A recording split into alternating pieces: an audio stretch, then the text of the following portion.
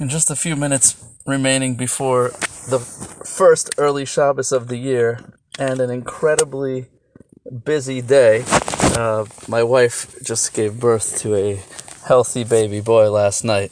So things are a little crazy, but I really want to share something with you this week. And I worked very hard on putting a few ideas together. Let's see if we can share them with you in just a few minutes. And the mitzvah I want to talk about this week is the mitzvah of prayer. We find in this week's Torah portion that Jacob, is on his way out of the land of Israel. And the entire parsha, besides the first few lines, takes place in Haran, which is in Syria.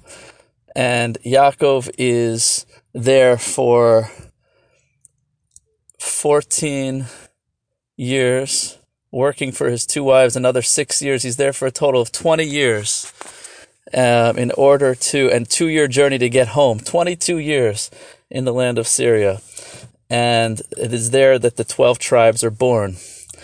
And on his way, before he arrives, he decides that he wants to pray at the mountain, which is known as Har HaMoriah, which is the place of the future temple, which is the place that his father and his grandfather also prayed at and found to be an incredibly holy place where the world was created, where the sacrifice of Isaac took place, and the center point of the universe, essentially. And it says that Yaakov prayed there, and the Talmud teaches us that what prayer did Yaakov pray? It says that the Torah says he prayed there because the sun had set. He prayed the Mariv prayer, the evening prayer. And it says that the forefathers actually instituted the daily prayer services of praying 3 times a day. Shachris in the morning, Mincha in the afternoon, Mariv at night. And although in reality, however, these 3 prayers are not biblical. There's no biblical obligation to pray these 3 daily prayer services that consist of the Shemona Esrei prayer, prayer of the 18 blessings, really 19 blessings that we say every day, 3 times a day. Those prayers were instituted by the men of the Great Assembly about 2,000 years ago. They were written by the last living prophets of the Jewish people. They have incredible power, incredible, written with every letter chosen with specific intentions, but they are rabbinic, they are not biblical. We're not biblically obligated to pray those prayers. So what is the biblical obligation of prayer? So it happens to be that this is a debate amongst 2 of the great medieval commentators on the Torah and Talmud. That is notably the Rambam Maimonides and the Ramban Nachmanides. The Rambam Maimonides says that these prayer services are rabbinic. However, there is a biblical obligation to pray. When? Once a day.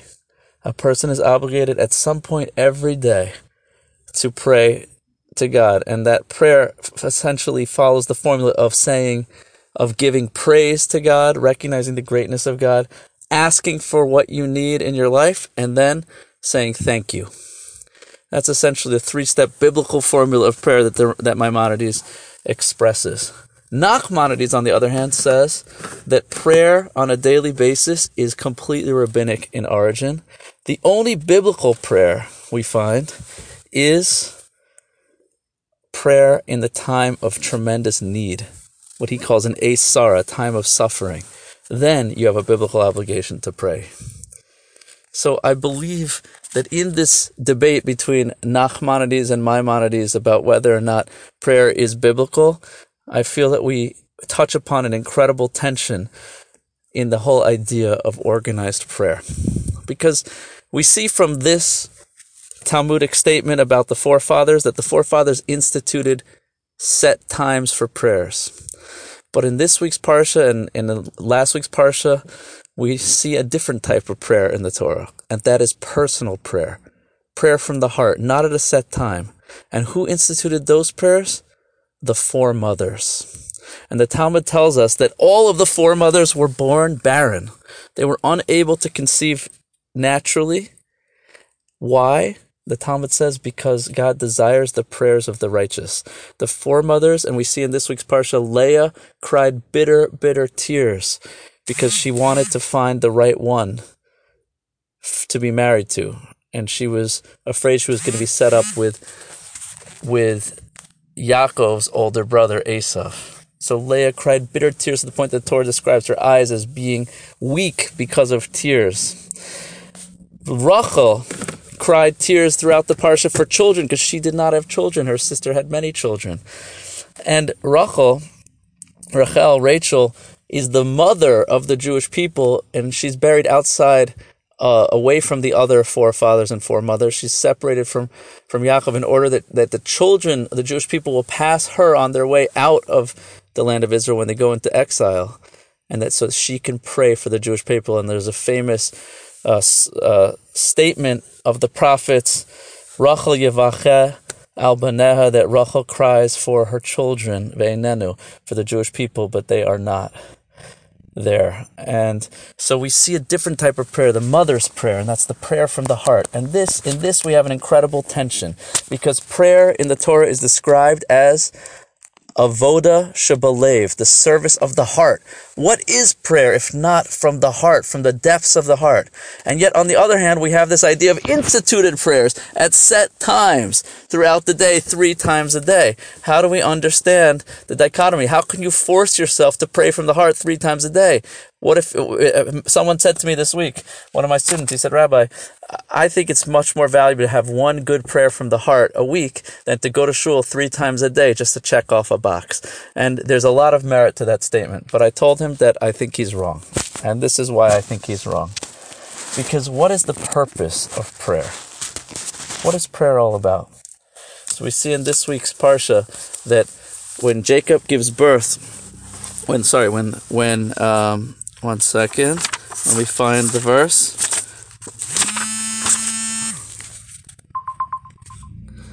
That one of the sons of Jacob is named Naphtali. And Naphtali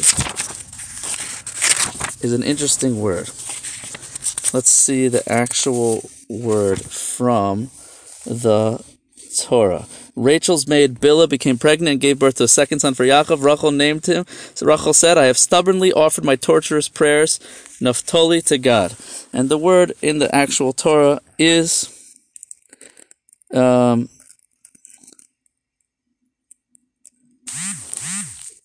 Naftalti im achosi. Naftalti. What does Naftalti mean? I somethinged with my sister. And Rashi explains a few different explanations. One means I attached myself to my sister. It's almost like she's become now connected to her sister because now Rachel had a child through her maid, who she gave over to Yaakov as a wife. I attached myself to my sister. Another pshat, Rashi says, is it comes from the word of akshanas, which means stubbornness. I was stubborn. I continued to pray despite the fact that my prayers were not answered. And finally, Rashi says a third explanation, which means that Naphtali comes from the word tefillah, which means prayer. We see from this an unbelievable idea. The 3 ideas go together. One idea of prayer is the idea of attaching yourself. Prayer is the most intimate connection we have to God. It's an expression of faith that I recognize that everything I need in my life comes from God, but more than that, it's talking directly face to face with the Creator. Now, we might not be on the level of prophecy to hear a response back all the time, but there is a response back. It's an intimate connection not only to God, but also to the deepest part of ourselves, because as we get in touch with what we really need and what we really want, it's coming from a place of our soul. That's answer number 1, is it comes from a word of connection, attachment. But also, prayer has this idea that Rashi says of stubbornness, of consistency, of perseverance, that there needs to be an attitude of every day. Why is that? Because I've said this many times, I'll say it one more time. What's a greater expression of love and connection? When you buy your wife flowers because it's her anniversary? Or when you buy your wife flowers on a Tuesday just because you feel it, like it, and you want to show her how much you care about her? So most people answer it's when you feel like it. That's a real expression of love. The answer is that's not an expression of love. When you do something because you feel like it, that's an expression of loving yourself. It means you're inspired, and that's why you're doing it. When you buy your wife flowers on her birthday or anniversary, it's an expression of loving her because it's what she wants. And love is all about recognizing the other person's needs above your own. So true love is when you do something that you don't want to do for the other person. But it's not going to work if you give her flowers with a frown. You got to get yourself into it. You have to get your emotions to line up with what your intellect knows to be right. That's the idea of daily prayer. Prayer is nothing if it doesn't come from the heart. We need to have kavana, which means intention, mindfulness. We need to open up our heart and pay attention not only to the meaning of the words, but more importantly that we're talking to the Creator. But we also have to force ourselves to do that because we say it's a relationship. It's not about me. It's about the connection to the one above. And just like when a person gets married, they have to have, and all marriage experts will tell you, a half-hour date every day. You have to spend a half hour talking about your day and connecting. You might think that's crazy. How could I not spend a half hour talking to the love of my life? The answer is that when you have kids and you have full-time jobs, it becomes very difficult. And sometimes you don't talk to each other for several days. So you have to have a half hour every day. I try since the beginning of COVID, my wife and I go for a walk every single day around the block and make sure to connect and talk. That's number one. But then throughout the day, you have to send a text. How you doing? You have to send a call. I was thinking about you every single day. So that's the idea of prayer. The morning prayer is a half hour to an hour of deep connection. The afternoon prayer is reconnecting, shorter, about 10 minutes, and the evening prayer, 10-15 minutes. Again, reconnecting and checking in. That's the idea of daily prayers. But when I force myself to have that relationship, even if I don't feel it, but I get myself to feel it, that shows true commitment to the other, not just to yourself. So this has been a very intense day for me and for my family. But ultimately we see in this experience of having this child, and hopefully I'll share with you the story later on of this whole process, and the process I talked about of my other kids last week. For those of you who didn't listen, please listen to last week's podcast. But the idea of conception it takes so much prayer, coming together of the male, which is that consistency, the intellect, and the female, which is that heart. And the coming together of male and female is the connection that prayer is all about, the female aspect and the male aspect, the mind and the heart. So I want to wish you all a beautiful, beautiful Shabbos, and look forward to sharing many simchas with you.